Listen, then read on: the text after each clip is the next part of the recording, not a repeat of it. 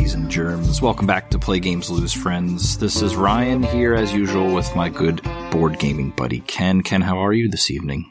I am well, and our podcast officially can drink alcohol legally now. Woo, Episode 21. 21. And we're coming up on a year of doing this now, so it's still kind of mind-blowing. We've been sticking with it this long, and people actually want to hear us talk that much. I don't know what's wrong with all of you, but keep doing it. Please, we enjoy it. Like and subscribe. It's Tuesday, October 11th, 2022. This is episode 21. We've played a crap load of games between the last time we talked and today, so we're going to chat a lot about all the stuff we got to play. I have been a good boy, as we've been talking about in prior episodes, and have not bought or backed anything, but I know you have a decent list to cover at the end, so that should be fun to listen to. Nope, I should be in the corner. Further out of control. Yeah. We're strapped to the torture rack. Yeah, well, we need to live a little. Spending money on board games, there's worse. We could be doing meth or, crank, or what else is there now? You mean in addition to buying board games? Yeah, I mean, I would love to play like Kitchen Rush on meth. Imagine what that would be like. Or paleo. Nice. You could just pretend that you ate a mushroom, but you're actually, high on meth. All right. Now that we've started this episode off on a weird footing, what kind of shout outs do we have? So I think we just got to give our brethren a plug, even though I believe we're all anticipating the Crossroads GT Takedown Championship win episode. Robes, trophies, accolades from the guys at Drunk and Disordered. It is a Kings of War podcast. They specialize in the tournament scene here in the, I think, what is it? Is it Mid-Atlantic, right? The Mid-Atlantic region, but then it crosses all state borders, all regions. We go global. Yeah, and I believe there's a new edition coming out too for 2023. So I think it's called, Clash of Kings. So I guess that's on the horizon. Their tournament or GT is coming up November 5th and the 6th. Is that correct? I think so.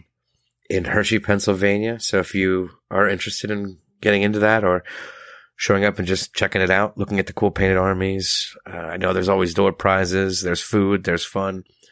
You can check it out on Nerdhammer or Drunken Disordered social channels, and anywhere you get their podcast, they talk about it. So the customary Kings of War podcast shout out. They are a lot of fun to listen to, though. That group has full of laughter and jokes. It is not just boring war game talk. There's a good history there. And it's quite the motley crew. No pun intended. As it were. All right. You want to hop into Played, because I know there's a very big list that I'm holding, and I know you've got a fair amount as well. Should we start with the stuff we played together? Yeah, I think we should do that, and then we'll take our own separate paths on board gaming apart. All right, let's cover Dominion. I want to talk about Dominion. So we've been playing significantly more Dominion, and I still hold the crown as the greatest Dominion player to ever walk the earth. Ken has not unseated me yet. But one of the things I've been enjoying about that game is that we have a compressed hour to play, because we've been playing, when we get the time, and it's quite a challenge for you to be able to make a argument for playing that game in a time box. Why is that? I can't play that game in a time box. I can't. Again, all of my deck building experience, all of my Dominion experience, there's a strategy, and there's a moment in the game when you switch gears to win it, and unfortunately that gear switching is too late in around an hour time box. And there's a lot of wins that are done by a few points, a few victory cards. I still feel that my Dominion game is strong, even though I have not won one of these abridged versions of it. So there'll always be asterisks in the record book, but I still hold true that if we ever get to play without a deadline on time, you're going to fall from grace. All those asterisks at this point are flashes from the camera at just how awesome I've become at this game. I'm enjoying watching you struggle with the time box, and all I ever think about is the scene in Pee-wee's Big Adventure where he, with his bike, and he has that like Rube Goldberg breakfast machine, and you're just trying to build that breakfast machine, but like the egg just rolls off the end of the tube, and then everything breaks and pancakes start on fire. And meanwhile, I'm sitting there eating my Mr. T cereal, just smiling at you. That is what I envision in my head.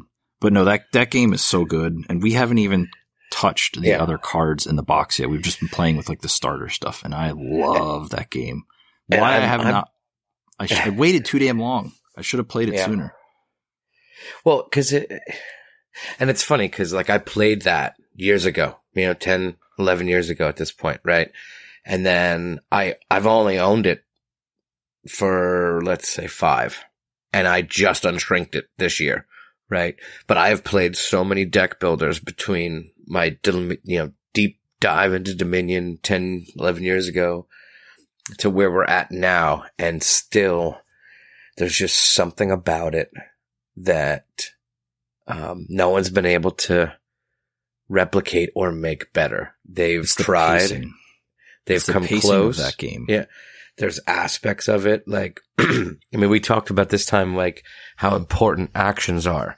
If you remember our episode 14, where we talk about Moonrakers took the, extra action and made it more integrated, more, ingrained in the fibers of that game, where those actions are even more critical than the actions in Dominion. Cause you can, yes, granted, you need extra actions in Dominion, but they're not as dire as in Moonrakers. But I love that's how Moonrakers took that one aspect and just sort of explored it more and made it, more ingrained. You look at the trashing of cards. When you, if you're familiar with Star Realms, there's a red faction where all they do is trash cards, and they trash cards a specific way. Dominion trashes cards at least 3-4 different ways just in the base. So it's just interesting to see that game still, stands the test of time, even with all these other deck builders, all these other almost fake Dominions sometimes, where they're, just replicating it, but not doing it as good. How Dominion still holds up. It's so good. Like I said, I think pacing is a big deal in that game.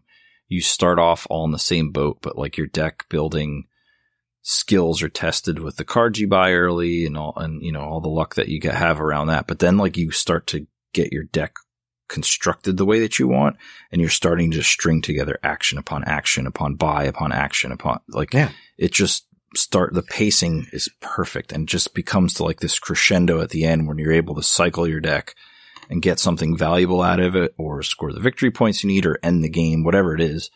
It's just really, really good. I think that's why I like it so much, is that ramp up of gameplay as you go along, and it just becomes so rewarding and fulfilling as you go through that with your own deck. And it becomes a little frustrating when you're watching others do it, and then you're sitting there with a hand of 2 duchies and 3 couple coins. duchies. Yeah, you're like, God damn it. But the pacing allows you to recover from that next turn and just blow through your whole deck, and it's just so rewarding.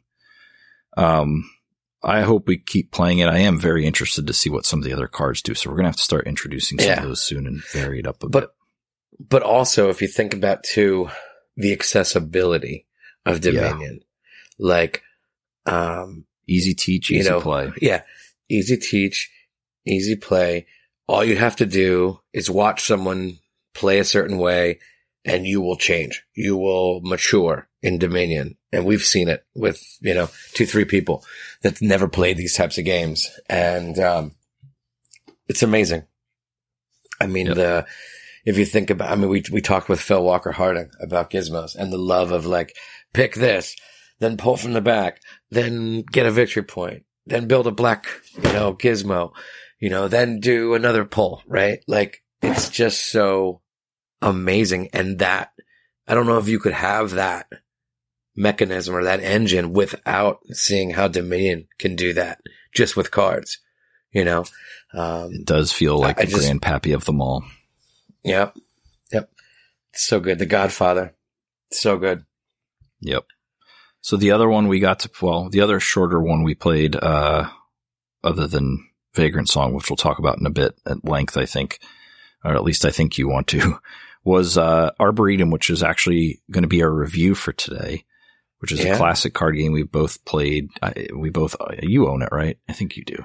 I did, yes. I did have to own it. And flash back to what was it? I think it was episode 1. So 20 episodes ago, we talked about Arboretum and we made the joke like, trees with knives, right? Yes. And every time we play, it is that. It does not fail to deliver. Yeah, this podcast was founded on the idea of competitive play. And by that, I mean, not so much like a tournament setting, like the World Series of board games, which I was made aware of recently, which just sounds ridiculous to me. I can't more wait like to compete.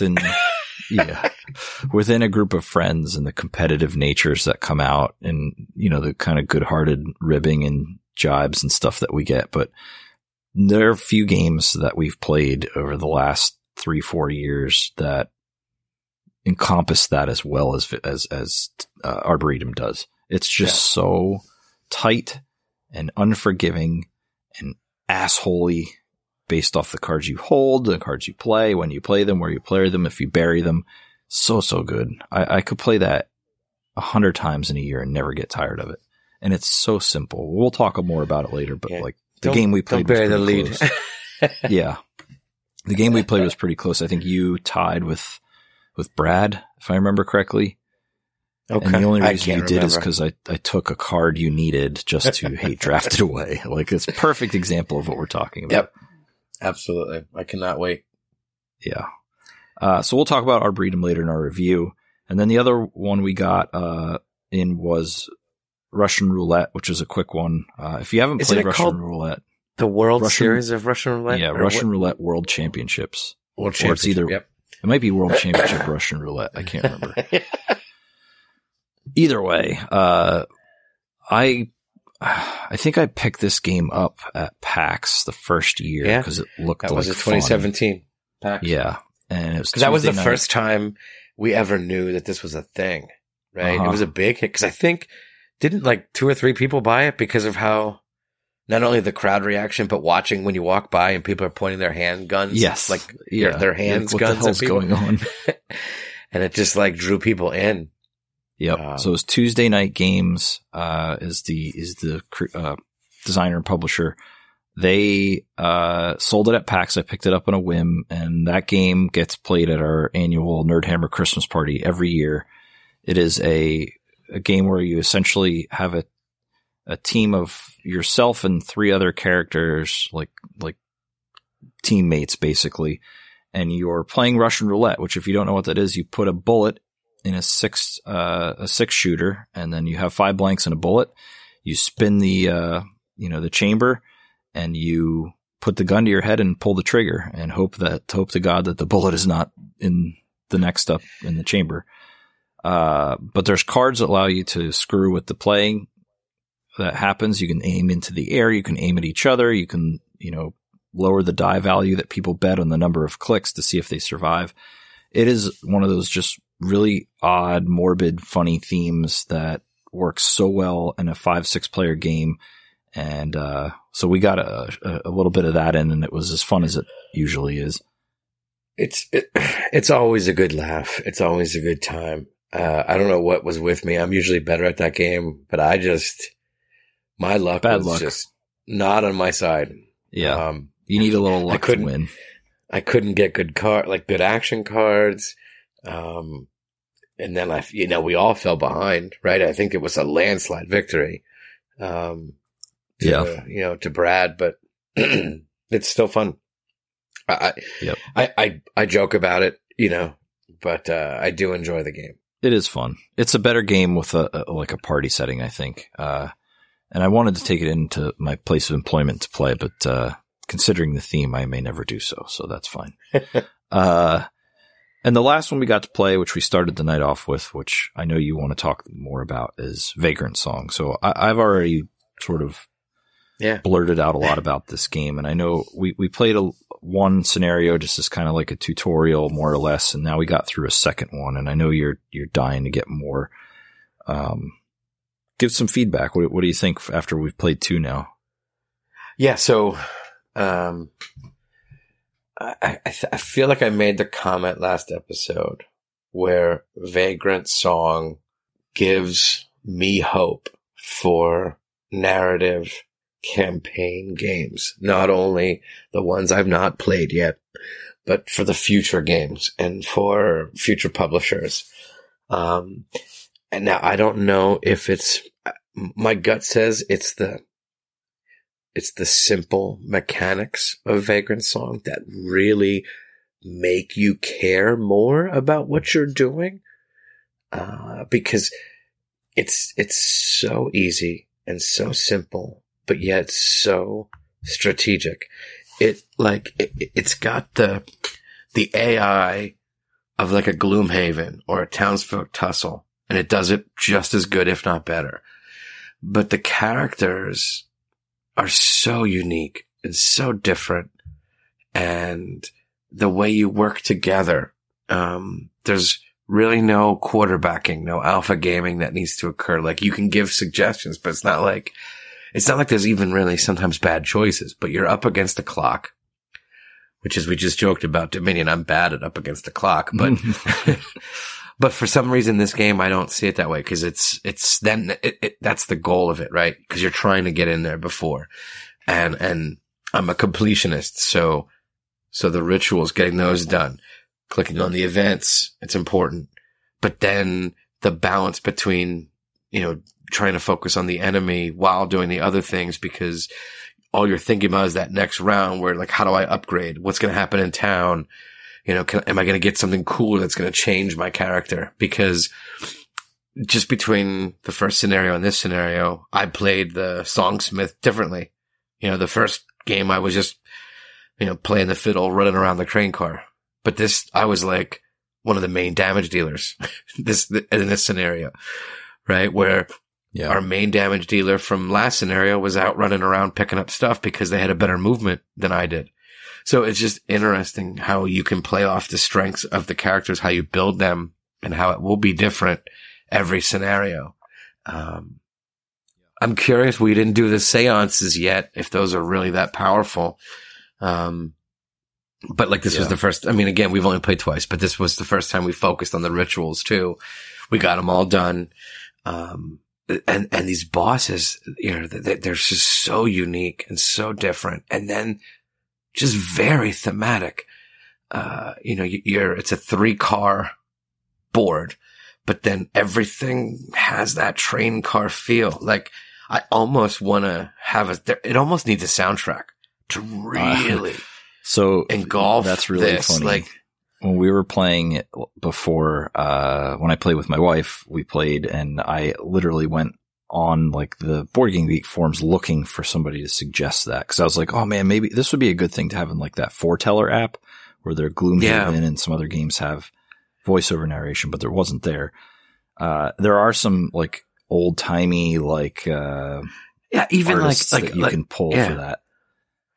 Or just like a creaky car, or that old spooky, almost like haunted house mixtape stuff. Like, like it has that flavor to it. Like, the Monster Mash or Purple People Eater, like those old school songs sort of give me that vibe of this. And when you read this story and, that this Haint was, ghostly and he had these long arms and you could see it. You could see and you could visualize what the story was happening.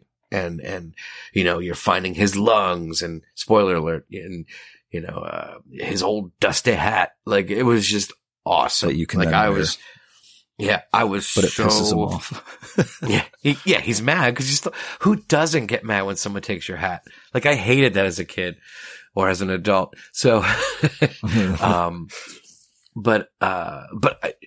this game, I'm agreeing with you. This is a top for the year for me as well. This is like right up there with Arc Nova.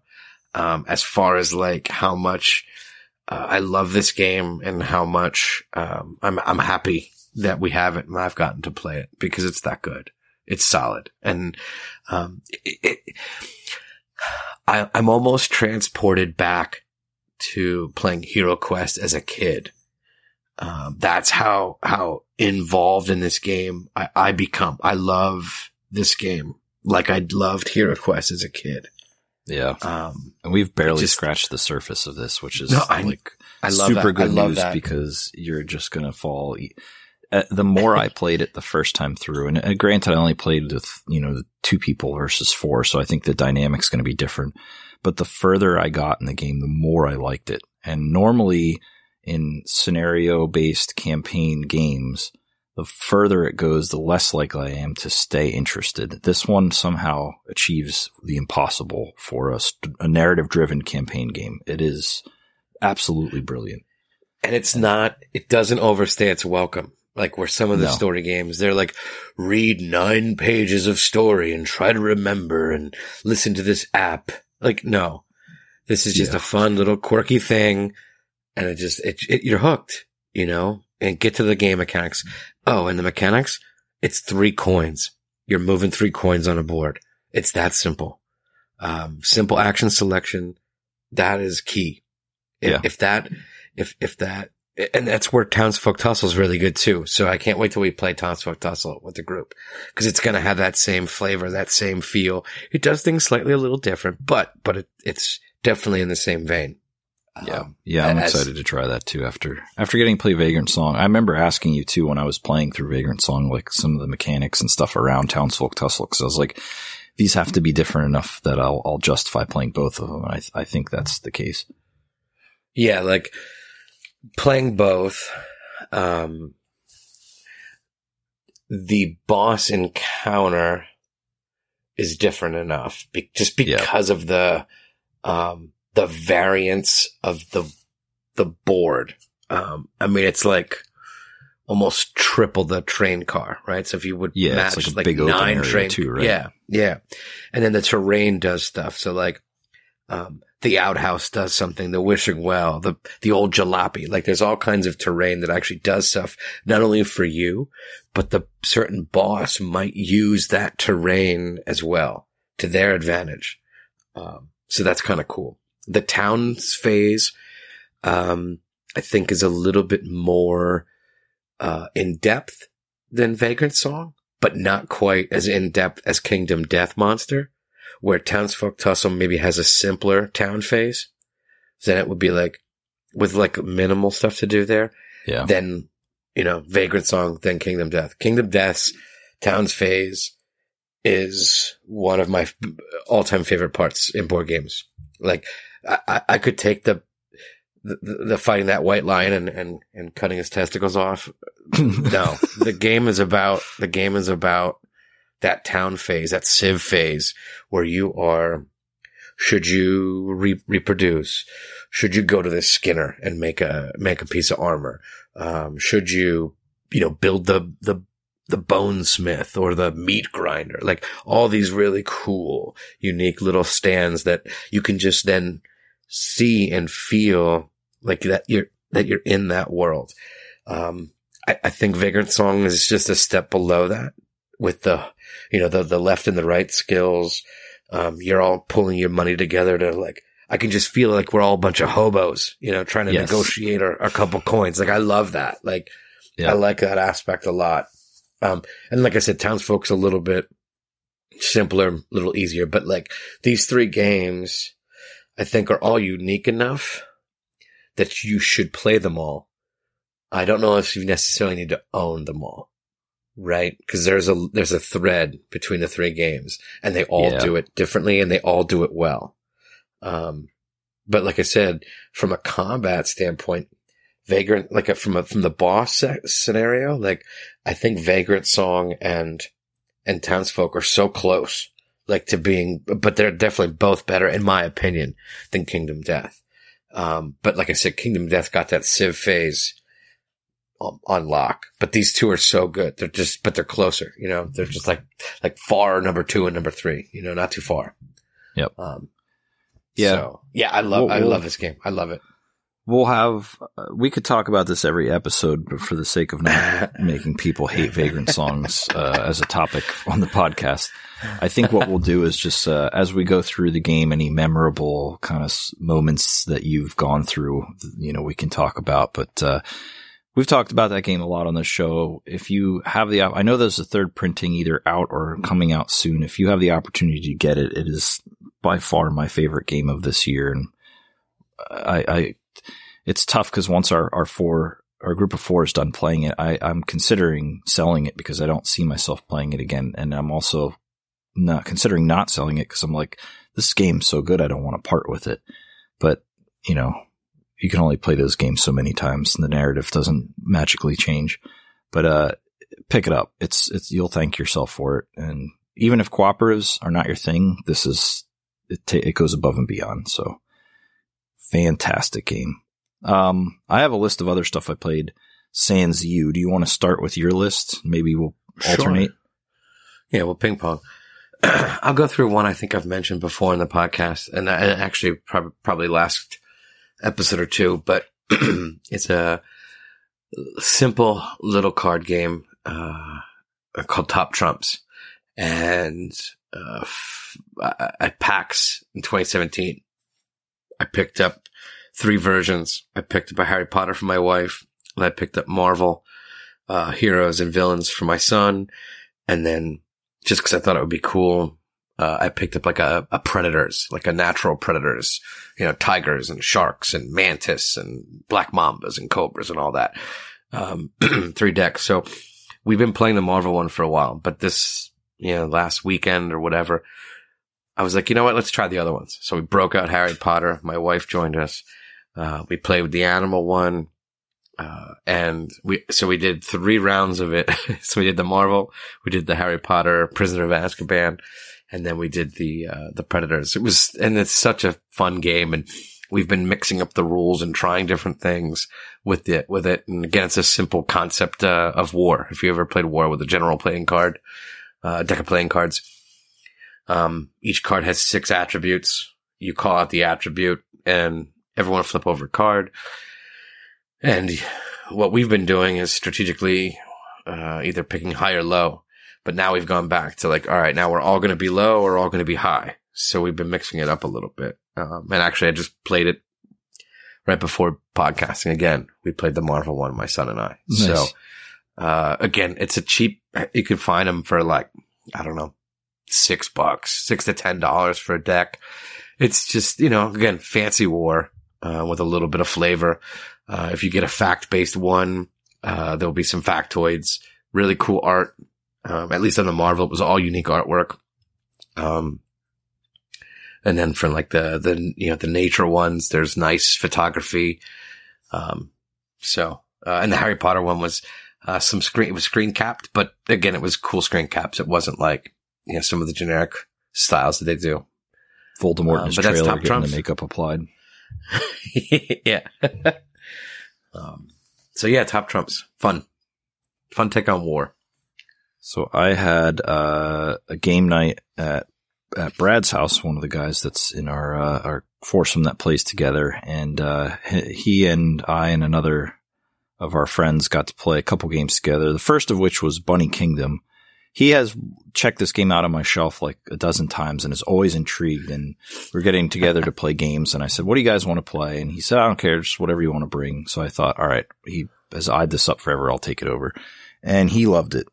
We played a 3-player game. I think it took us a little over an hour. That was, my 4th game of Bunny Kingdom and their first game. So a little bit of explaining of rules, but, yeah, that game is so fun and not hard to play. Like you draft cards, it's area control, but it's, you know, adjacent spaces essentially builds you your kingdom. There's all kinds of additional scoring conditions that you can get to trigger at end game. It's just such a well done, fun little area control drafting game. And I think I tied with Brad for the win. At like, did he pull a furnace on you?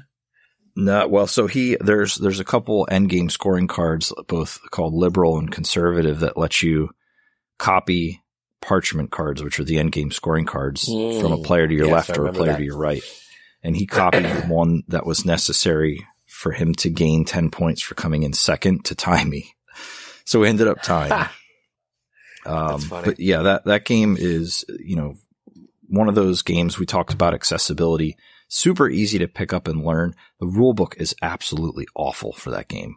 If you rewrote the rule book for that game, I bet you it would be so much easier to teach. There's like 5 or 6 pages and everything is kind of just scattered throughout. Like setup is like on page definitely 4. jumbled. Yeah, it's really weird. I wish they would rewrite it. I know there's an expansion out there. Something like Sky Isle of Kingdoms. Sky, Isle of Skies or something like that. And I've heard that it actually makes the game worse, so I've never picked it up. The biggest hurdle to that game, I think, aside from the god-awful rulebook, is the scoring. People hate it. Oh, and game scoring's tough. Yeah, when I laid that down and we got to the end of the round and they're like, so how do we score? And I explained it to like, are you serious? I have to do math? And I'm like, yes, you actually have to multiply numbers together to figure out your score, so... There are a couple of gripes. Are hard. Yeah. 3 times 2. Are you out of your goddamn... There's a few things about it that people don't like, but I think overall that is one of the more accessible and fun area control drafting games out there that doesn't get into the realm of like Innis and Ankh and those real heavy area control war games. Kind of like Ethnos is a little bit. Well, yeah, I mean, I think it's just as accessible as Ethnos. Yeah. Actually. More so because of the theme. See, I would make Ethnos, well, that's a tough one. Because I mean, again, I've only played Bunny Kingdom a couple times. I own it. I loved it. I went out and bought it after I played it. And then I don't know if I've played it since, but like. That sounds about right. But I remember that endgame scoring being like, get out of here. Like, you look at that track, you're like, oh, Jesus. Yeah, you do all this work, you think you're doing good, and you're like, that's only 3 points? Get out of here. That took me 9 rounds to get that. Like, so, where Ethnos, I find, it builds as you go. Yeah. I think that's the difference, right? You can switch gears, you can shift a little more in Ethnos, where Bunny Kingdom is like, you sort of gotta keep with it, Yeah. and hope it works out for you. Ethnos has a little bit of take that with reclaiming other zones or winning zones over other people, whereas Bunny Kingdom's like, all right, this is my fiefdom. True. This is where I am, and you're not moving me unless there's camps involved. So I think it's just one of those the theme's fantastic. Just a bunch of bunnies. Like, you can't beat that. It's just really accessible. I think it's a fun time. So Bunny Kingdom, highly recommend, and I'm pretty sure it's fairly old by now. You probably get a good price on it. Yeah, it should be under $30. I would imagine around there, yeah. Because there's a lot of plastic, so that's why it's still a little bit high. Yep. Plus Garfield's name's on it, so. Yes. As we know, that adds value. Yeah. Some way. It's $10 right there. Yep. What'd you get next?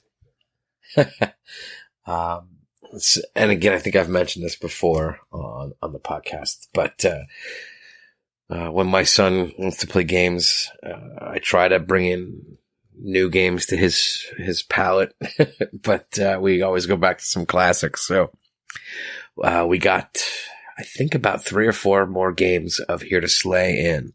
Nice. We haven't played too much since. So we added the new Berserkers and Necromancers, I think was the new factions. So we've smashed all that together. We got new monsters out. We got new hero cards.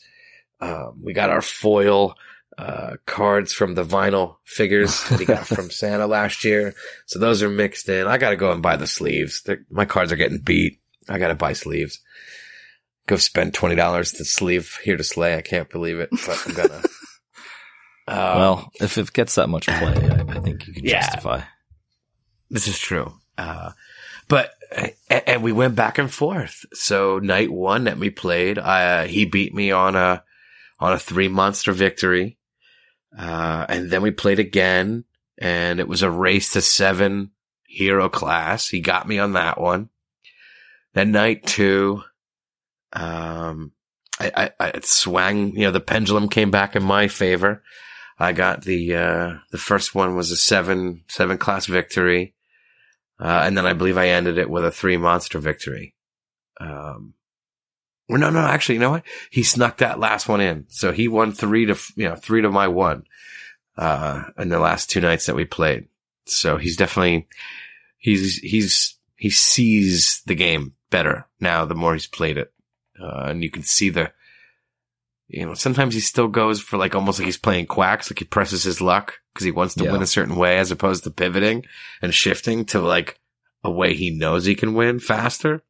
He's like, oh, I want that monster, right? Doesn't know what the monster does, doesn't care what the monster does. He just wants that monster. But nonetheless, he still beats me. And I don't, me, I don't play for, funds. We're playing for blood, You don't pay to or play to boost your child's self-esteem. You want to ruin it in every way possible by dancing on his grave in the victory. Break him down and build him up. That's right. So. Builds character. Puts hair in your chest. So Here to Slay.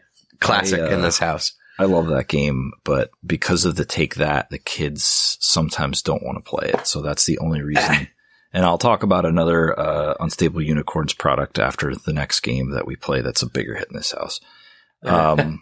The other game I took to the game night at Brad's was Dark Tower, which I've played with my family, but not any of you guys yet. And we played there's a cooperative and competitive mode. We played cooperative. We didn't get to finish the game, so we got about an hour, I'd say an hour and 15 minutes in. We had a fair amount left. I think we made it to the 4th month, maybe, out of 6. And they absolutely loved it. Brad in particular loved it. And I think if, he had a choice, he'd probably play that over Bunny Kingdom again. But that game is really good. Like, it's gimmicky with the tower and it's expensive as shit. But the gameplay is fun and interactive. You're constantly on edge because of what happens on the app events. The quests are legitimately difficult. You're constantly at risk of getting these corruption cards. And if you get 3 of them, your whole team loses. So it's very much pandemic-y in that you're teetering on the edge all the time, of victory and defeat. And it's just one of those games that somehow uses the app in a way that makes the game better. You cannot say that about a lot of games. I think sometimes apps are a crutch and they become too key to the experience in a way that drags it down overall. But in this game, I don't think that's the case. So we had a lot of fun, and I know they're going to want to play it again. We'll have to try to get it to the table with the 4 of us at some point in time. And I would like to try the competitive at some point. I bet you it's probably pretty fun. I have not even read the rules for competitive because I haven't played enough of the co-op yet to see like 75% of what's in the game. But what a cool game it is. Just, I've said this before. I don't think it's worth $200. It's just so expensive for a game. That tower is really badass, but $200 is crazy. So buyer's remorse, maybe, but I definitely get my fun out of it. So I can't say too many bad things. So I have a few questions for you. So the first one is, had any of them played the original Dark Tower as a kid? No. Okay. All including me. Question. No, I know you didn't. And then the second question is the tower. So there's a few games that use this sort of mechanism of a tower, a dice tower or something in the middle. A new one coming up is going to have it with, was it King of Monster Island from Yellow, which is like the cooperative King of Tokyo coming out. And there was another game. I can't think what it was. Was it Lunar Rush? I'm not sure. There's a new game that also has this sort of dice tower mechanism. And apparently, if that is not put together properly, or the craftsmanship of it is not good, it will not be random every time. Do you feel that the tower in Dark Tower is, because it is like a dice tower, right? It drops stuff. So the way it works is turn it on. Is it well done? Yeah, I think so. I have reservations because it's actually motorized on the inside, and in the inside there are essentially 1, 2, 3 stories high with these panels on all 4 sides of the tower. And when you drop these skulls in, and the tower eventually drops these skulls out into the regions, and it's basically like marking the evil in the region. When it gets to be too much, buildings get destroyed and corruption is had, all kinds of bad stuff happens. But when you drop these in, every so often throughout the game, you'll see the tower, it'll be like adjusting or rotating in the app, and you'll hear it actually inside, things moving around, and all of a sudden, those panels that were closed, are open for some reason, skulls will just start falling out of certain ones. And it is always random every time we play. Plus how you orient the tower can change, how you put the panels on can change. It's very hard to predict. And every time I've played it, 4 games now, 4.5 games, considering we didn't finish. It's never been the same twice. But my only concern with that is that at some point in time, what if one of those motors goes? Like the game is essentially unplayable. So that's the other reason why I have buyer's remorse, is because it's app dependent, and B, that tower, as cool as it is, and I take care of my games, one drop and you're shit out of luck. You're going to have to find a replacement. All right. What'd you have next? So my next one was a co-op. I know I joke about not playing co-ops, but my son has been leaning towards more co-op games lately. So I have to try to find more games that he'll dig. So I'm thinking maybe Marvel Champions might be next for us. That's a good one. He likes Marvel United. So I think we're going to start with Marvel Champions. Although he did make a joke to me. I told him that, so Venom is one of his favorite characters. Ooh, me too. And Villainous, is getting a Venom expansion this month. So, we're in Target, and I'm telling him this story. I'm like, hey buddy, guess who's coming out for, Villainous? And he goes, who? I'm like, Venom. And he goes, I'm still not going to play that game with you. I'm like, you little punk. So, well, at least he's telling you right to your face. So there's that. So, exactly. So now I'm debating if Champions is going to be the call, because should I buy him the Venom pack? But anyway, so we got to play, Zombie Teens. We picked that back up, which is a children's legacy game. And I forgot how much I really, really love that game. And where we picked up, there were new powers that we didn't get to try yet. So like spoiler alert, you get powers as you advance the game, again, in a legacy style. You open envelopes, it changes the game. New components get added. You change components. You keep a sticker tally of how you're going. Again, stickers are awesome. So that has that going.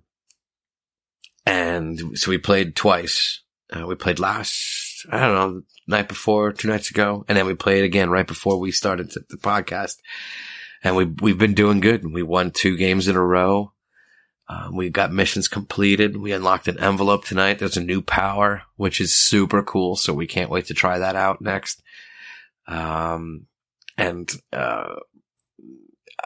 a legacy game, I know we've gone back and forth on legacy games. This one actually is really cute, really fun. It's engaging. And the game changes enough and gives you enough that you don't get bored. It's not necessarily stale, especially for kids, because they like sometimes the sameness or the simple mechanics over and over.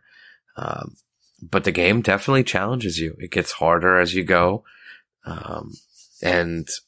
If you have children, Zombie Teens is a perfect perfect. Or even Zombie Kids. The one prior was really good too.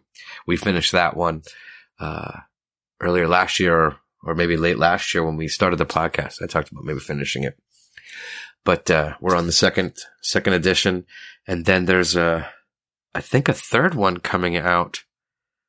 I don't know. I forget what it's called, but there's Zombie College Dropouts. No.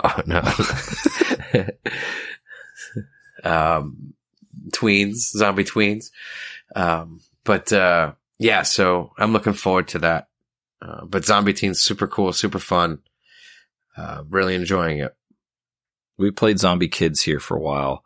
We were having fun with it, and then I don't remember what happened, but I'm pretty sure we cleaned and it got packed away somewhere, and I completely forgot about it. And it's down here, and I keep forgetting to take it upstairs. But the kids had fun with that game.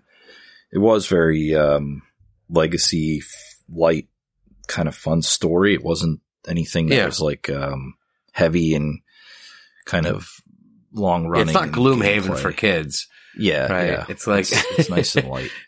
But the gameplay is easy to grasp. It's quick for turns. As long as the kids are paying attention, it's a good time. It is. I highly recommend that too. I think we've given the thumbs up before here for the kids, but it's just super approachable. At some point in time, we'll pick up the teens one, but for now, we just need to finish the other one. I got to remember to take it upstairs so they actually see it again. Yeah, and it's cool because it it ties into kids. Oh, that's cool. Which is really cool. Like there's one of the envelopes you unlock, and I'm not going to spoil it, but like it throws back and bridges the gap between kids and teens, which is super cool. Nice. I'm excited to see how much more that is to come, because you see this stack of envelopes and some of them are like real thick and you're like, oh my God, what's going to be in this one? Like, and you're putting stickers in the book, with new rules, new missions. It's super cool, super fun.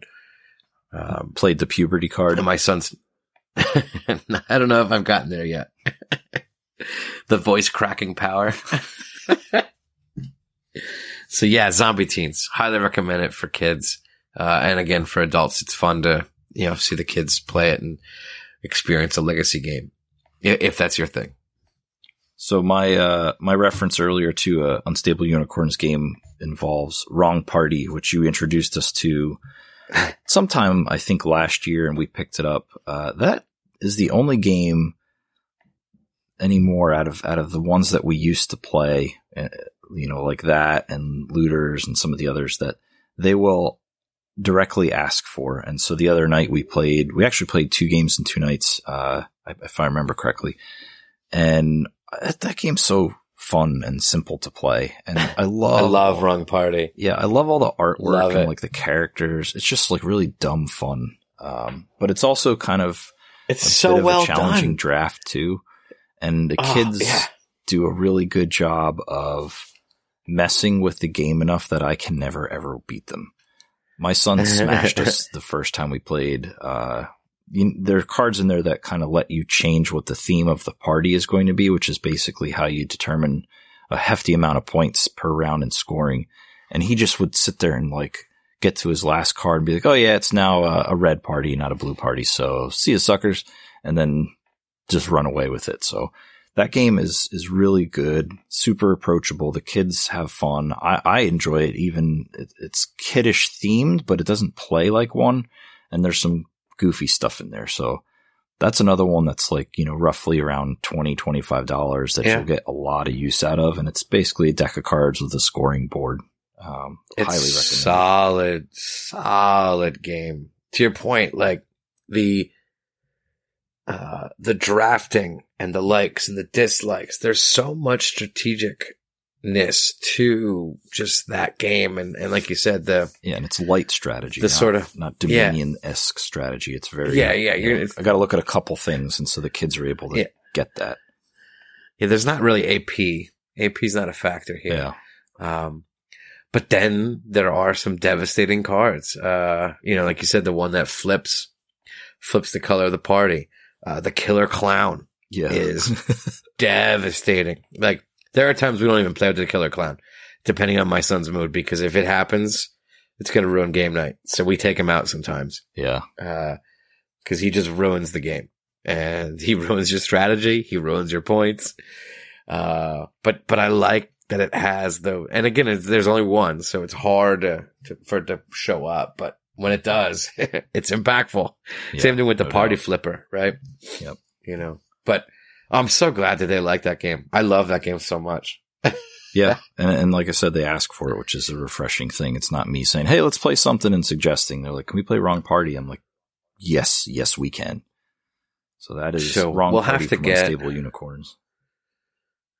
So staying with Unstable, we should probably, when it comes, I mean, again, who knows, next year maybe, and hopefully your kids are still down and interested, that Casting Shadows. I was thinking about that when we were playing, and I thought about asking you. Get the kids together. I got yelled at for not playing my turn, so.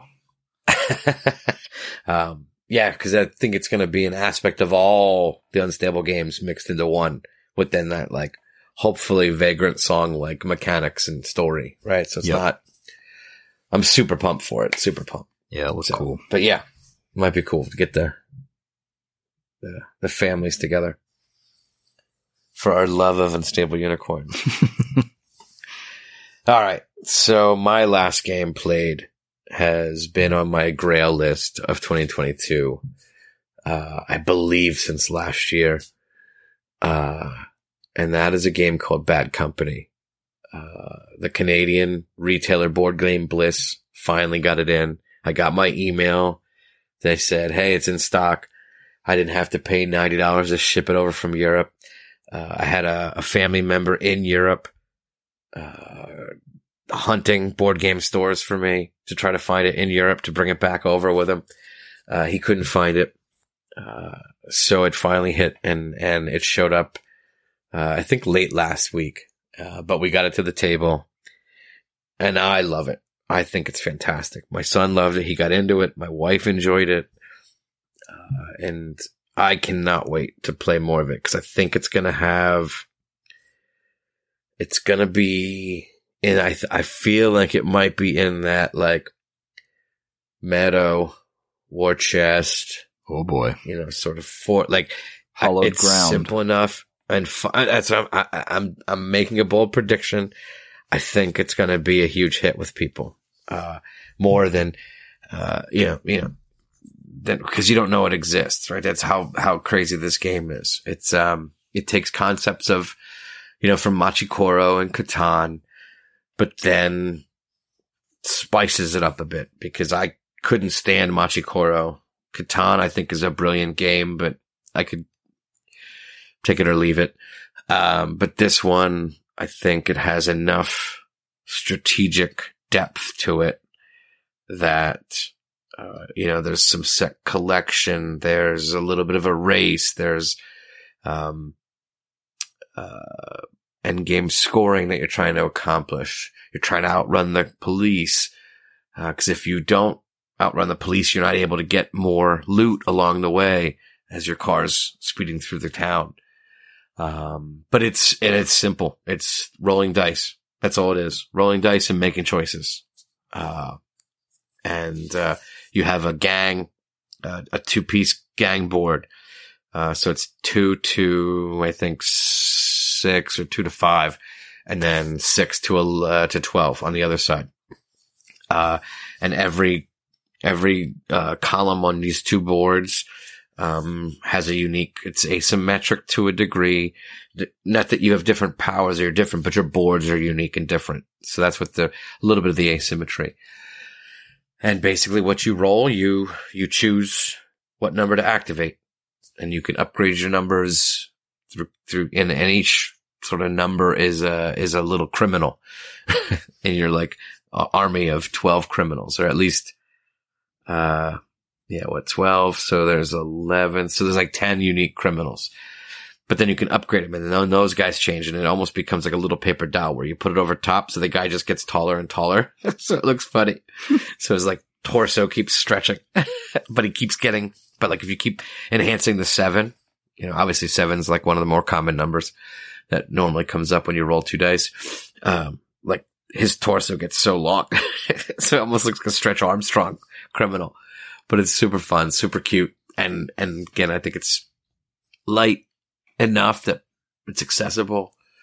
Like I said, my kid dug it. So that's Bad Company. So happy it finally came in, and so happy I pulled the trigger immediately. I couldn't wait. It looks very good and very fun. I watched a playthrough video of it, so I'm intrigued. So nice. Count me in. All right, cool. I'm glad you did the research. I'm super excited about this game. And I also loved it. Unrelated, watched one about 3,000 Scoundrels. Feel the same way about that, so I'm looking forward to both of those. Spoiler alert for bot. So I played 3 others. I'll try to move through them pretty quick so we can get to our goodness, man. We are about. I'm jealous. I know. We are about an hour. We're an hour in, and we've only been talking about played. Well, this is a weird episode. A lot of games played. We'll review Arboretum. Yeah. Talk about Backbought and head out. So a little different. We didn't even get to. Plenty to talk about. I thought this was going to be the emotional episode too. Because when we talk about Arboretum, we didn't even get to that other game. We're going to have to save it. Are we going to table it again? Yes. Next episode, I promise. We got to focus on that. All right. All right. So the other 3 I have is Paleo. We revisited that. I've been playing that with my wife, a co-op kind of deck play card game. I don't even know how to describe Paleo. It's very unique.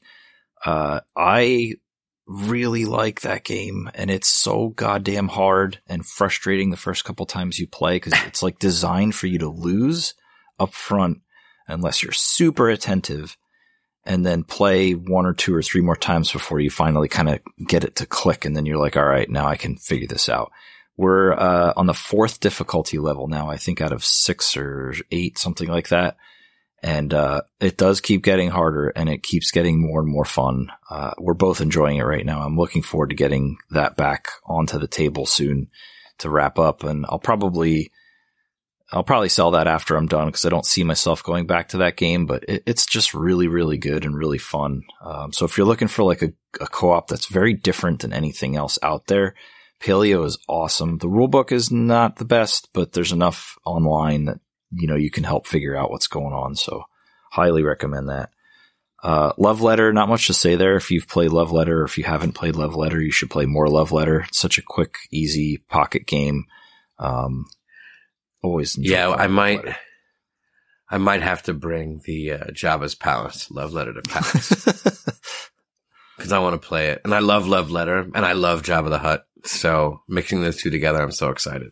So we may see PAX. Those are 2 things that I never thought we would like. The chocolate and peanut butter and beer and pizza, but Jabba the Hutt and Love Letter. No, I did not see that one coming. Love it. Did not see it coming. It's so good. And then my last one is I got to play Caesar Sees Rome in 20 minutes. So I picked this up at PAX last year on a whim because I knew Blitzkrieg and Caesar. Shut up, sit down. Yeah, well, yes, and also I had watched some other videos about it, and I'm like, this looks like one of those little asshole strategic 2-player games that I would love to beat you at. So I picked it up because I knew it was hard to find, and I haven't played it with another person yet, but there's a solo mode, and I'm like, all right, I need to learn how to play this game before I teach somebody else how to play it. I'm going to sit down and try the solo. It is hard as shit. It's so hard, but it's fun. That game, I cannot wait to play that with you. You're going to immediately be like, I need to own this now, or Blitzkrieg, one of the 2. Really? They're very similar. It is. Okay. There's a lot of games that we play where you're trying really hard to make the right decision at the right time. And this game is full of that. It is nothing but that. You take tokens. Well, that was Watergate. That, right. I mean, Watergate felt like that. Like this has the tightness of Watergate, but in a different way. Okay. So you're trying to take control of a map, and you take control of regions by placing these tokens in slots that are on the borders of the region. And the tokens have numbers on half of the token, and the other half is a different number. So you have to play the token that has a sword on it on a space that has a sword on it, so the symbols match. But then you can choose how you orient it so that, let's say, the left region gets the 7 and the right region gets the 0. There are wild tokens so that you can put them everywhere. But basically, once a region's claimed, there's a bonus in the middle of that region that you get if you are the last person to, quote, close the territory or cause it to be, closed off. No one can place tokens around it anymore. Some of those tokens massively influence the game. And so you're not only trying to control areas to place these control tokens to end the game and win, but also make sure that your opponent's not being the one to close them off because they get the bonuses that can then catapult them to the win. So there's just this constant shuffling of priority and choices, and every single action matters. Like, you can't mess up, or you gotta hope your opponent does. It's so tight and difficult, and I can't. So you're just waiting for mistakes on both sides. I think there's a lot of that to that game. I also think, so you're pulling from a bag. You're pulling tokens blind from a bag. That is a big part of that game. If you don't pull what you need at the right time, you have to adapt. And so you're never guaranteed to get what you need. And there's some luck element involved there too. So all that mixed together just creates a really tight experience. And I'm very, very excited to try that 2-player. So that was it. I played a lot of games and I was very happy. Yeah, I didn't even mention me sitting down to attempt to play Gloomhaven again, realizing how I'm never going to finish it, and I'll just play the video game version and just jump right into Frosthaven. So that's the plan there. All right. What a list. And I hope we'll have more to come next week. We'll see. The crazy part is how varied it is. Yes. Right? Like, you've got family weight, you've got gateway, you've got fun silliness, you've got $200 Dark Tower investment. yeah. You've got these epic artisanal games that we joke about. Yeah. Right? I love the word artisanal. Then you've got these campaign. I don't know. I just love it. That's one thing I like diversity about in games. This show is that we talk about everything. Like, I can jump from Kitchen Rush to Vagrant Song to Stardew Valley to Ankh over to Cosmic Frog and back to Everdell. And that's just my collection. Yours is infinitely more varied than mine. I like that we get to cover all that stuff. And I hope everybody else does too, because it's nice to hear about everything out there and not just the kind of stuff that we are interested in. So, all right, we've got, roughly a half hour left. Let's see if we can sneak in an Arboretum review. Arboretum is one of the most heavily influential card games out there, I would say, in terms of a quick play, competitive, cutthroat, yet sweetly themed games I've ever seen. It is 1 to 4 or 2 to 4 players.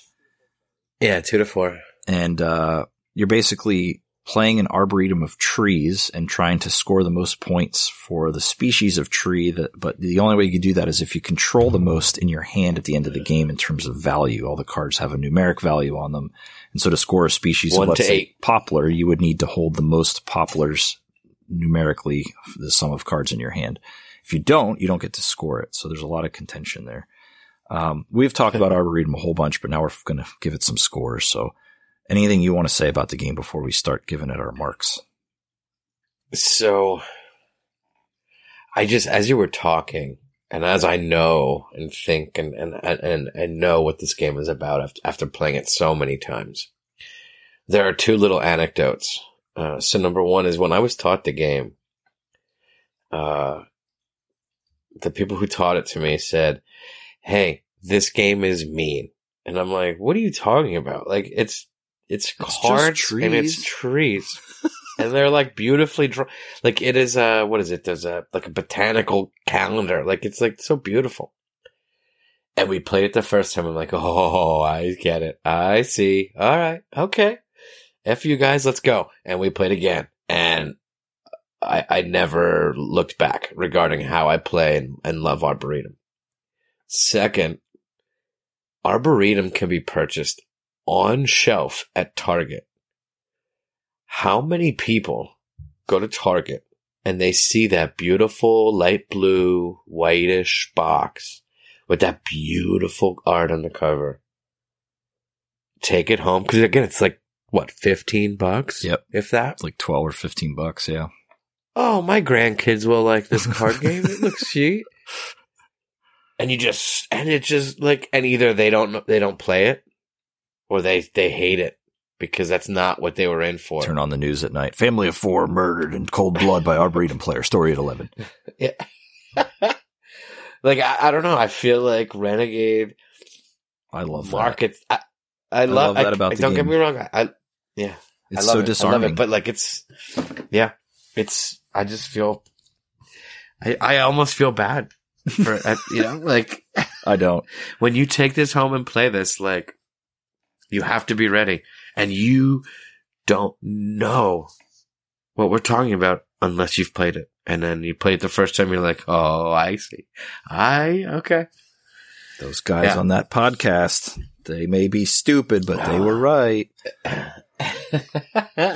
All right, let's get to scoring. So we cover games with 5 different categories: theme, balance, fun, component quality, replayability. We give it a final overall score, totaling those up with the average. And then we give it a final rating of, will this game cause you to lose friends? And I think we already foreshadowed a little bit there.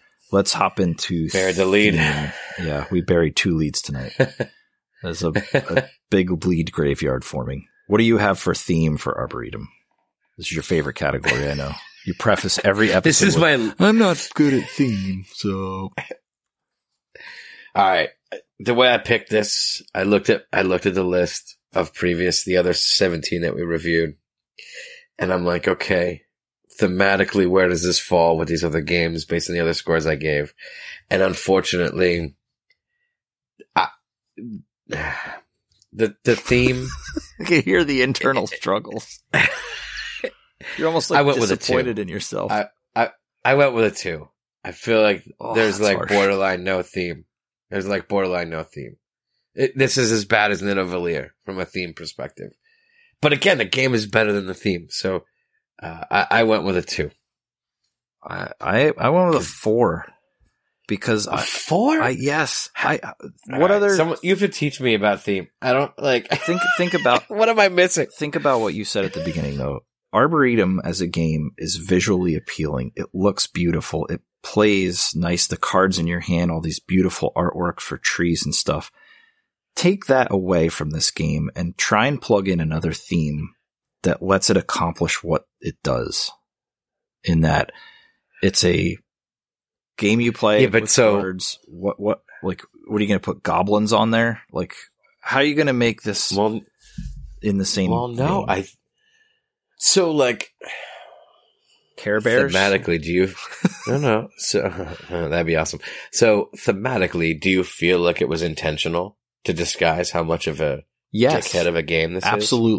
Absolutely. You think that was intentional? I think that's intentional, and I think it's absolutely brilliant, and I want to shake the hand of the sadistic bastard who did that, because it is... So then, thematically, that does get higher. Regards. Yeah, that's the way I look at it. Now, I could be completely wrong. Maybe the prototype was like bowling pins and they're completely unrelated and it's not a thing.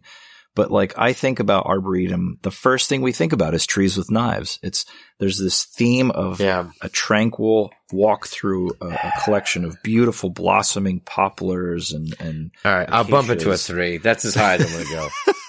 This isn't a negotiation. I'm just telling you my opinion, but that's fine. No, I just can't see it working any other way, which is why it gets a 4. So in the back of as you're talking, like I'm trying to figure out another theme, but it would bring out the jerkness of that game, right? Like I could see it. You could do it by like different armies, right? Historical armies. Yeah, like you introduce conflict into the theme and it takes away that disarming then it takes feeling. away that, yeah. You see what I mean? Like it's silly in that it's just cards with trees on them. But if you take that away, there's something lost in that. Oh, this is beautiful. I'm going to stab you from ear to or cut you from ear to ear by taking all the cards. It's just, I don't know. It works and I can't see it any different. Maybe I'm wrong. How funny would it be with Legos?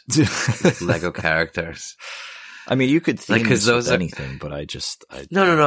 I get that. Like, but that's what I'm saying. Like Legos are also very disarming and they're fun. And there's a game show about it, right? Like, it's just, every house has Legos, right? Maybe we do Arboretum with different popes. You just use different popes over the course of history.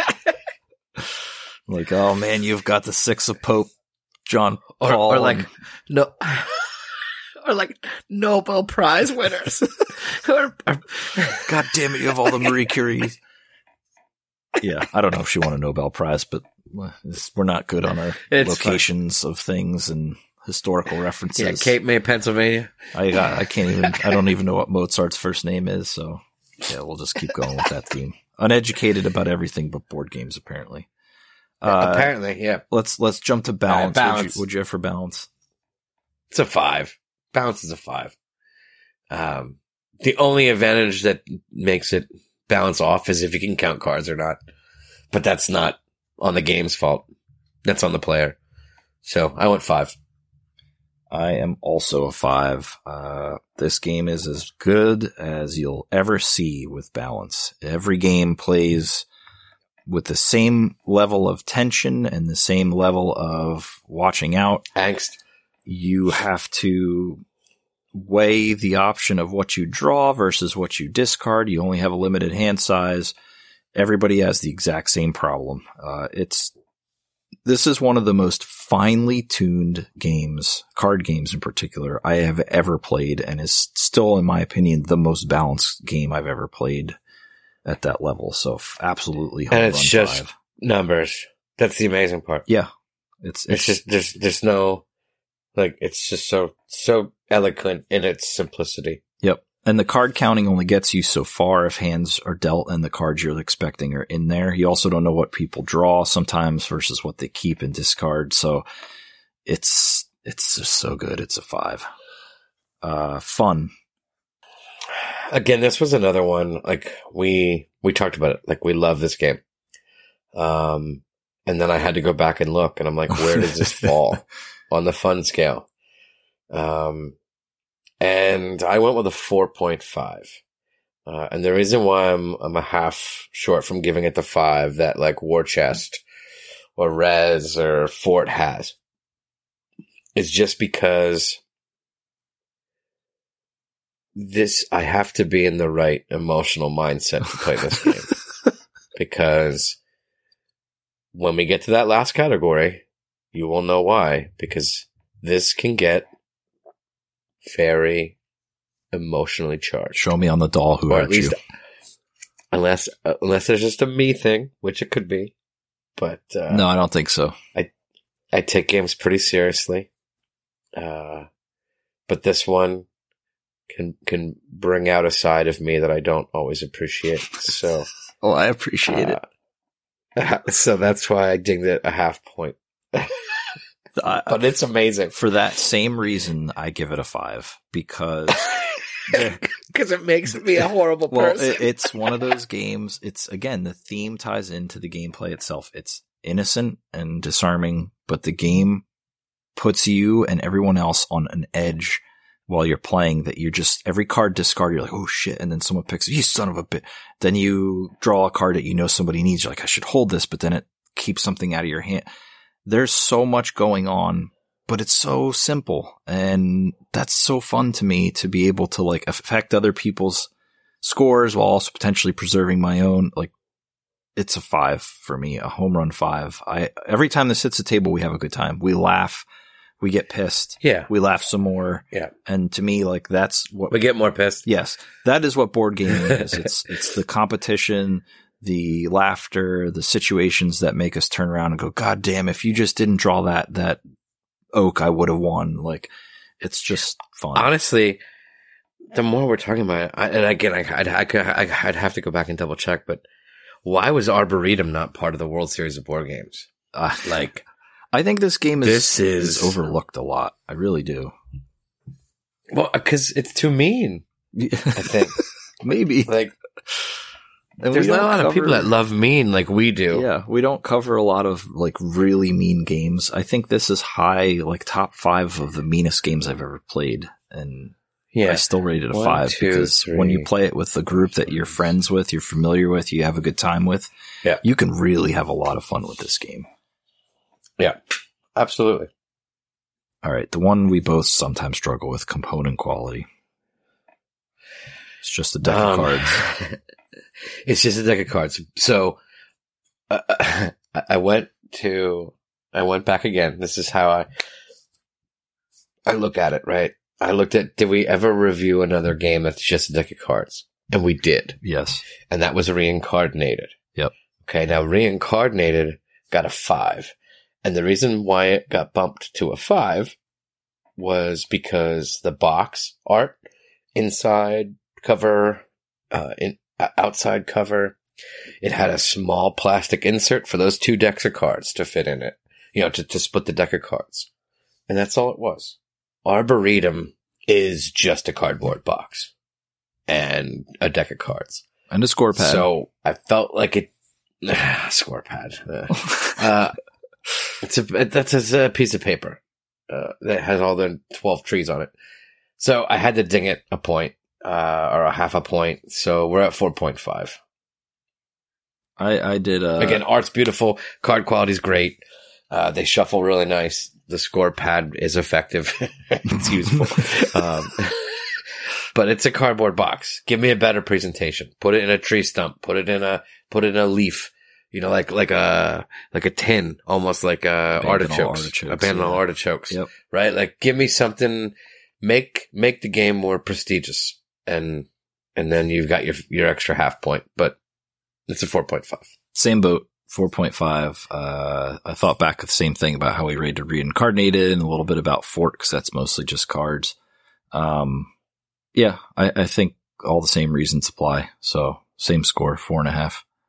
I would love to see Arboretum in just like you a deluxified Arboretum. Yeah, like it's in a little tree case. It actually comes with a knife. The tree has a knife in it, and there's blood every. Yes, like a little foreshadowing of what you're about to get yourself into.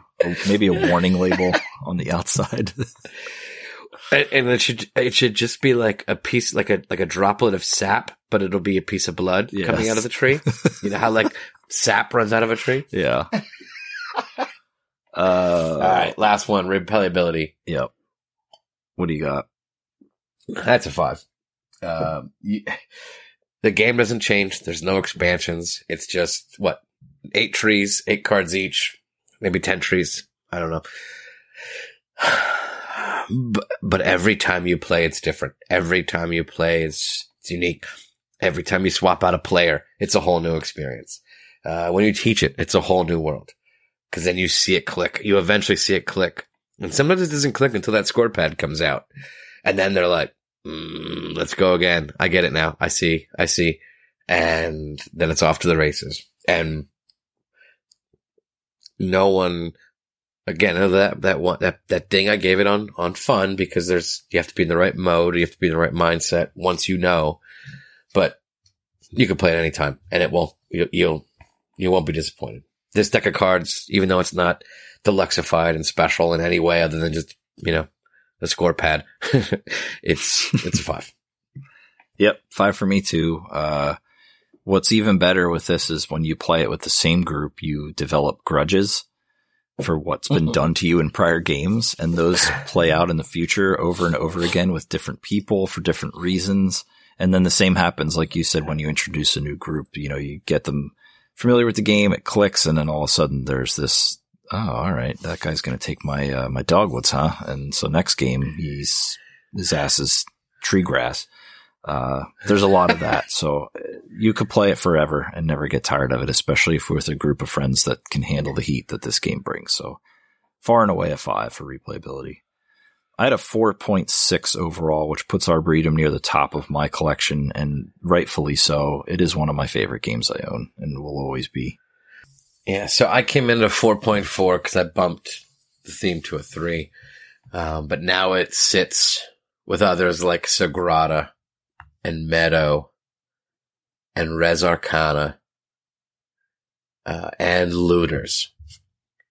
All good games. And that's good company. Middle of, I guess, high, middle in all of my reviews.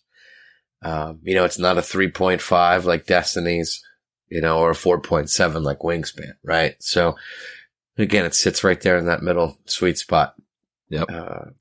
And then the last category is what separates it. Yeah. Will it make you lose friends? Without a doubt. This is a resounding yes. Without a doubt. This is a yes. And the only other game in the 4.4 rating that will make you lose friends that we've talked about thus far was Looters. Yeah. This is as nasty. It actually, I think is more nasty than Looters. Oh yeah. Yeah. Cause Looters is just take that. Arboretum is like, it's the timing. You don't of even take realize. That. It's the end of the game. You don't even realize you're a victim of take that until you flip cards because you think you have it, or you think you saw something that you didn't see, or you count your cards wrong.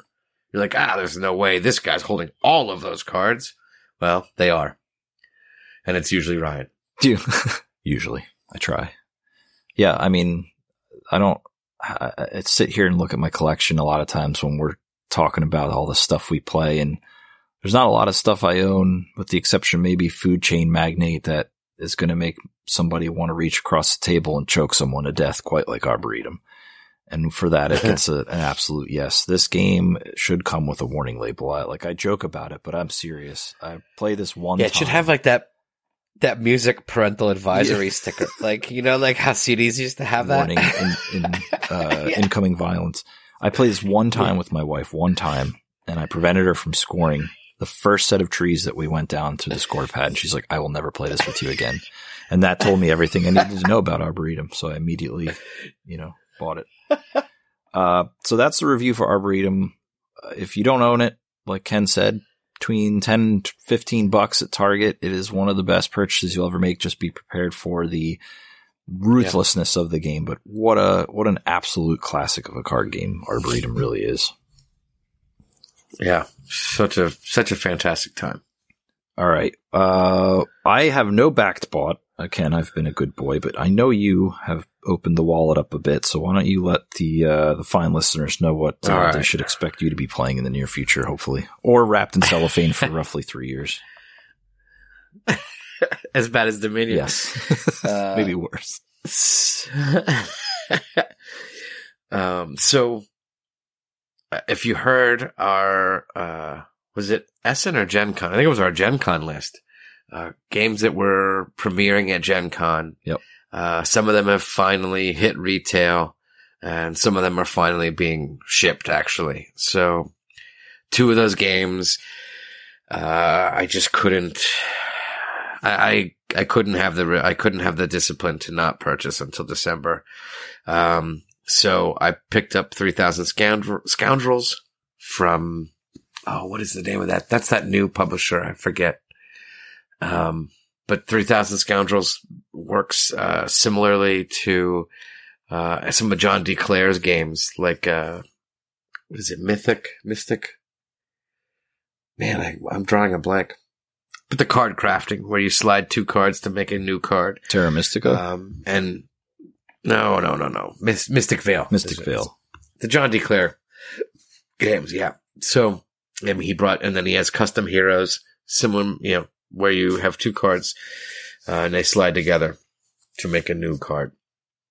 And, I think someone did the math. X amount of this card, X amount of that card get you 3,000. So that's how they came to, 3,000 Scoundrels. It's Unexpected and then the other Games one I picked was the publisher. Yes, Unexpected Games. They're a new publisher. They have a lot of good stuff coming out. I think it's Corey Konecka. Yep. is the designer.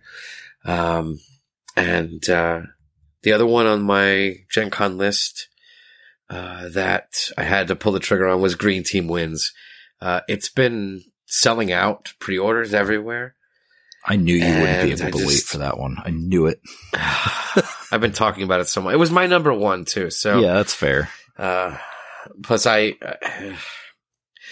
it came in, at the same time as another one that again, I couldn't wait on, was the Arc Nova map pack. I couldn't pass that up for $7.50 or whatever the heck it was. So I threw those 2 in a cart, waiting for those to come. Staying with my Arc Nova theme, I threw the Arc Nova insert in the cart with 3,000 Scoundrels, and along with a Marvel Champions Scarlet Witch pack was on sale, so I threw that in the cart. So Scoundrels, the insert, and Scarlet Witch should be here this week. I am so excited to see that stuff and get to hobby by gluing my insert together. So I'm super pumped. Is it the foam insert? Yeah, I got the foam space. one for it. Okay. Yeah. Yep. Cool. Yeah. It was still 25 bones. They're nice though. Whatever. Like, I feel like, good. yeah. I forget which. I've got a few of them. I think I have them for Above and Below. 7. No, not 7 Wonders Duel. That one has a broken token. I've got them for a couple games, and they really work really well. So I've been impressed with those. And then with all this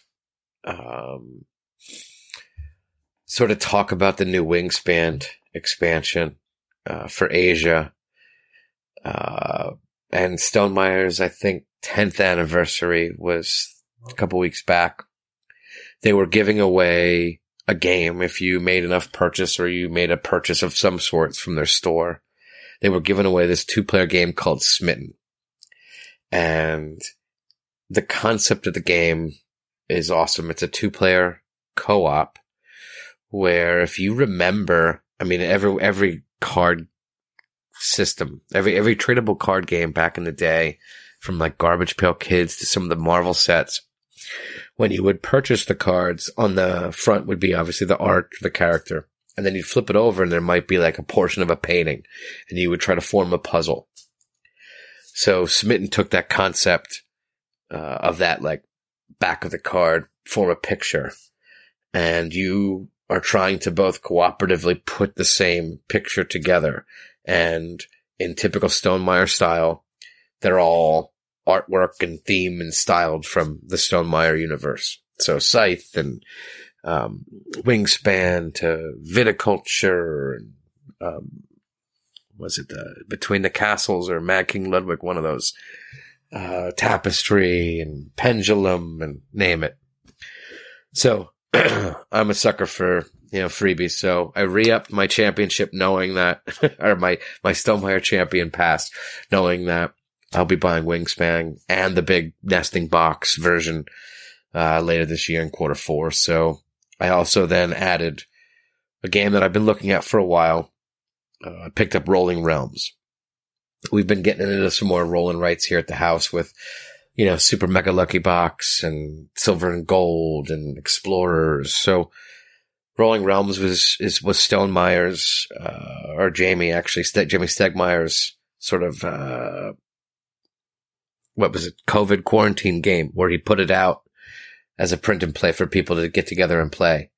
And then they were like, can you put it out? Like, we want a nice Stonemeyer version of it. So, enter Rolling Realms. And he's been releasing these little promo packs where, some of the Stonemeyer games that didn't make it to the original, he's been adding those as we go. But then some of his favorite games, I think he's partnering to get the license, or at least to get the names of some of those. So I picked up the Honey Buzz, Rolling Realm pack. I picked up Libertalia, and then the third one, I forget what other pack. Oh, the Smitten pack. He did a Smitten pack right away. So I grabbed the Smitten pack, for Rolling Realms. So that was my 10th anniversary Stonemeyer Games purchase. And I threw in, because I'm a sucker for this, that autograph card. And it turns out I actually got a card to a game that I have. So that was cool. So I got a Tapestry signed Jamie Stegmeyer card. Nice. So I threw that in the box. Take your wife's photo out of the one by the bed and just put that in. Yes. Next to the pile of wrestler autographs that I have. So I have wrestlers and board game designers. That's my collection of autographs. I see you every morning anyway, so. So yes, that was my purchase list, or my bought, since we spoke last. And backed? Which is a small list for me, I think. Right? It's not a huge list. It's a lot more than me, but are you crying or laughing, or both? A little bit of both. Why can't it be both? It can. It oftentimes is. So did you back anything? Yeah, so I did back a second edition big box expansion for a little card game, 2-player card game called Turf War. And when the campaign launched, they were offering this big box where you could put the expansion and you could put all the stuff from the first campaign, or it came with all the stuff from the first campaign, but you couldn't just buy the box. And I'm like, so now I'm going to have another little dinky box. Like, I want the big box. So I sent a message to them. I was like, at the moment it went up because I'm like, I was looking forward to this campaign because the game is solid. It's called Turf War, if I didn't get to that already. And this is they added a trick or treat expansion. And Turf War is fun for a 2-player game. You'll have to try it. I think you and I will really get into this one. This is good. It's got that little bit of dickishness that is important for us. It's got a good element of take that. So now they're bringing in this trick or treat theme. And like I said, they had a deluxe version where you would get the expansion, you get the second edition, you get all the playmats that I already have from the first in a nice box. And I'm like, well, can't I just buy the box? Yeah, right. And they're like, oh, we're not offering it as part of this campaign. And I was like, then I got a message that said, yeah, well, if there's enough interest. I'm like, I'm enough interest. No. Like, I wasn't trying to be like me, but like, who does that? I don't know. In a campaign, like, do your homework. I think that, and I guess what it was 2 days. It took him 2 days. He sends me a message back. Just so you know, we added the tier where you can just buy the expansion, the box. I was like, how did you not know that was going to be a thing? You had so many backers. Because the thing was, you weren't like, and their first reason was that now you could play with 4 players. Okay. But then you wouldn't need the other mat, right? Because it comes with 3 mats. It comes with the store mat and 2-player mats. So technically you could use the 2 other mats for the other 2 players, but the store mat would be useless. So you're buying that version to get a 4-player, the expansion, the box, and then 2 playmats, and then 1 playmat is just worthless. And it's like, well, if you don't want to play this with 4 players, or you aren't going to play 4 players, it doesn't make any sense. But anyway, so long story short, they finally, got it to a place where I would purchase it. So, so I backed it immediately. And then I thanked them for being cool. So, and again, it wasn't just me. Obviously the community got behind this and we're like, really, dude? Like, come on. It was like that come on man on Monday Night Football. I was like, really? It's like, come on, man. And then, this other game caught my attention. I think it was last week. Again, it's a card game called Heists in Hyperspace. And it's it's hard to explain, but you're different, obviously unique, sort of criminal syndicates, in space and in different dimensions. And you are traversing, sort of these, I guess they're different planets. I'll call them planets for lack of a word. And it's a row of cards, like a column of cards. And where you are and where you place your card or your character every round determines if you go first or not. So like, for example, the bottom card in the column gives you an automatic resource, but you go last for the next round when you place. And you're trying to get resources to purchase these stolen goods, cause you're a space criminal. So you're trying to get these space heists, but then you also can recruit these, minions and they do stuff like you add to your crew. These characters can add to your crew. And so it's got this engine building sort of style to it where like, this guy will turn green resources into red resources. So you can, do that if you need to. And then you can tap and untap cards, in a magic style to show that they've been used. And then they untap at the end. So it was like a neat concept to me on this, the turn mechanisms and the engine building. Again, I think I've said this, it's probably a broken record at this point. I love engine builders. So any time a game tries to adjust that style or that mechanic, I'm interested. I'm excited. Unfortunately, I don't know if it's going to get funded. It's only at 50% going into, I think, week 2 with 2 more weeks to go, or 14 days or something like that. Yeah, 2 weeks to go. So I don't know. So it might become a relaunch at some point, but I'm keeping my eye on it.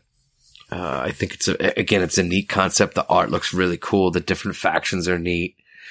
I watched some playthroughs, like hour-and-a-half long playthroughs, because I just wanted to be solid before I backed. And I'm like, it's one of those, like, I'm excited now for it, right? And I may never get it or never see it, you know? Yeah, hopefully it hits. It sounds interesting.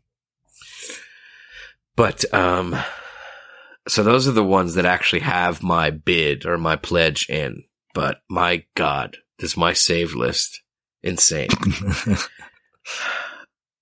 I mean, don't you Ryan, do it's it. bad. It's bad.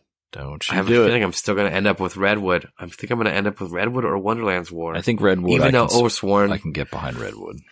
That game looks interesting. Even Oathsworn Season 2 or expansion reprint comes out next week. It's like, I don't know, Ryan. Batten down the hatches, buddy. I should just uninstall the Kickstarter app. It's bad. Yeah. So I totaled mine up from last year. It was way too much money, so I'm just I can't do that. I can't do that. I won't be able to sleep. Yep. Got to draw the line somewhere. Yep. All right, that's going to do it for this show. A lot of games played, and we'll be coming back with more next week. We're going to get a chance to play our copy of Marvel Dice Throne that we got from the OP and Roxley. So thanks again to them for sending a copy over. We're going to sit down with a 4-player set. We'll do some team games and some 1v1s. We should have that coming within the next couple weeks, and we'll get a chance to review Marvel Dice Throne as a group. So stay tuned if you're into that. In the meantime, thanks for listening. If you enjoyed the show, you can visit us online at playgameslosefriends.com for more episodes. You can see our Instagram account where we post lots of board game photos and packages that arrived in the mail and calyx porn at Play Games Lose Friends. You can check us out on Twitter. Not much there yet, but we're growing that out. PGLF Show. You can also email us at playgameslosefriends@gmail.com if you have comments for the show, questions you want to talk about, your Arboretum experiences and how you've lost family and friends for life due to the game. And if you like the show, whatever podcast medium you listen to, subscribe. Yeah, subscribe, like, and if you can, leave us a good review. It helps us get the show out to more people. Before we head out for the evening, Ken, any final words of wisdom for our dear fans? Definitely get yourself a copy of Arboretum. Even though you might lose a friend or a family member or a limb. Yeah. If you get stuck at the table. Yeah. Or slashed. I like the limb pun. That was good. I would not buy it if you are a pacifist monk or a Quaker. It will cause problems with your life and family, so please avoid that if you are a pacifist monk or Quaker. Just a little asterisk on that statement. All right, everybody. Thanks again for joining us. Trees. And we will see you guys soon. Until then, play some games and have some fun. Don't lose your friends. Later.